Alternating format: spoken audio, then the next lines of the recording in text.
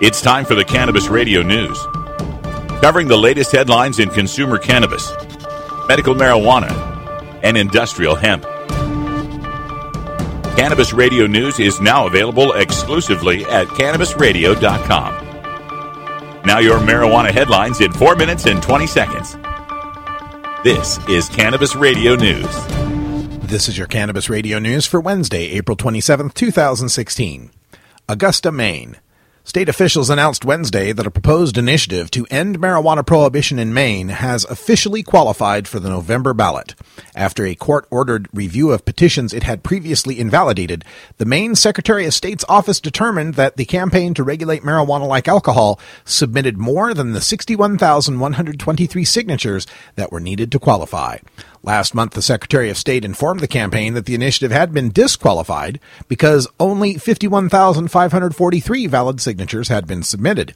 The campaign filed a lawsuit challenging the decision, and a Kennebec County Superior Court judge ruled in their favor earlier this month after learning state officials invalidated more than 5,000 petitions, which included more than 17,000 signatures from Maine voters that were validated by town clerks, without actually reviewing every petition in question.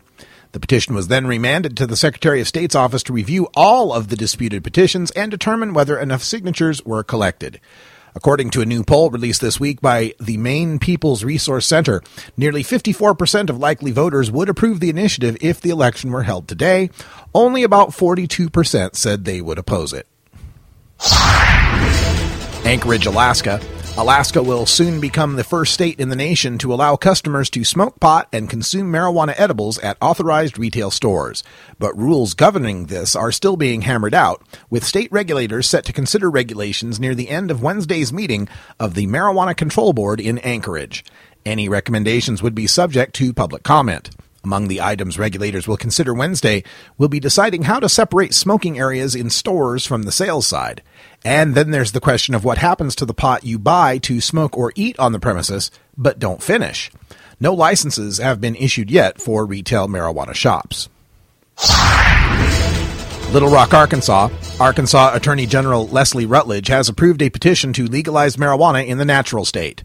The Arkansas Cannabis Amendment would create unlimited $30 state licenses for any adult 21 and older to cultivate, produce, distribute, and sell marijuana and marijuana products. All cannabis plants would be tagged by the state at the cost of $6 per tag, limited to 36 tags per license per year. The amendment would also establish medical marijuana available to all patients of any age, free from the 5% excise tax that will be applied to adult-use marijuana. The amendment also calls for the release of all nonviolent marijuana offenders and expungement of their records. Activists have until July 8th to submit 84,859 valid signatures, and in at least 15 of Arkansas's 75 counties, supporters must gather signatures matching at least 5% of the votes cast in the previous gubernatorial election. Sacramento, California. A California Democrat is pushing a bill that would extend a 2011 law to allow landlords to ban cannabis smoking, including medical marijuana, in their rentals.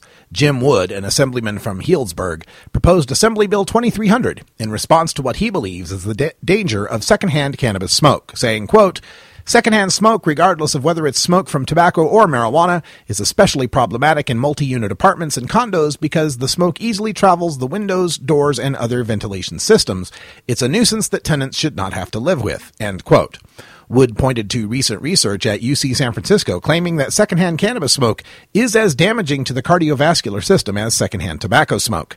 The Assembly Judiciary Committee passed AB 2300 unanimously, and it now awaits a reading before the full Assembly. Lansing, Michigan. The Michigan House moved Tuesday to get a recommendation on setting a legal limit for driving under the influence of marijuana. Legislation approved 107-1 and sent to the Senate would create a state commission to study and recommend a threshold of THC bodily content that would constitute evidence of impaired driving. THC is the component of marijuana responsible for most of the drug's effects. Unlike other Schedule I drugs, THC can be detected in the body long after its effects have dissipated. Michigan's vehicle law prohibits driving with any detectable amount of Schedule I substance in the body, but medical marijuana purposes are not covered under that law. This has been your Cannabis Radio News for Wednesday, April 27th, 2016. I'm Russ Belville.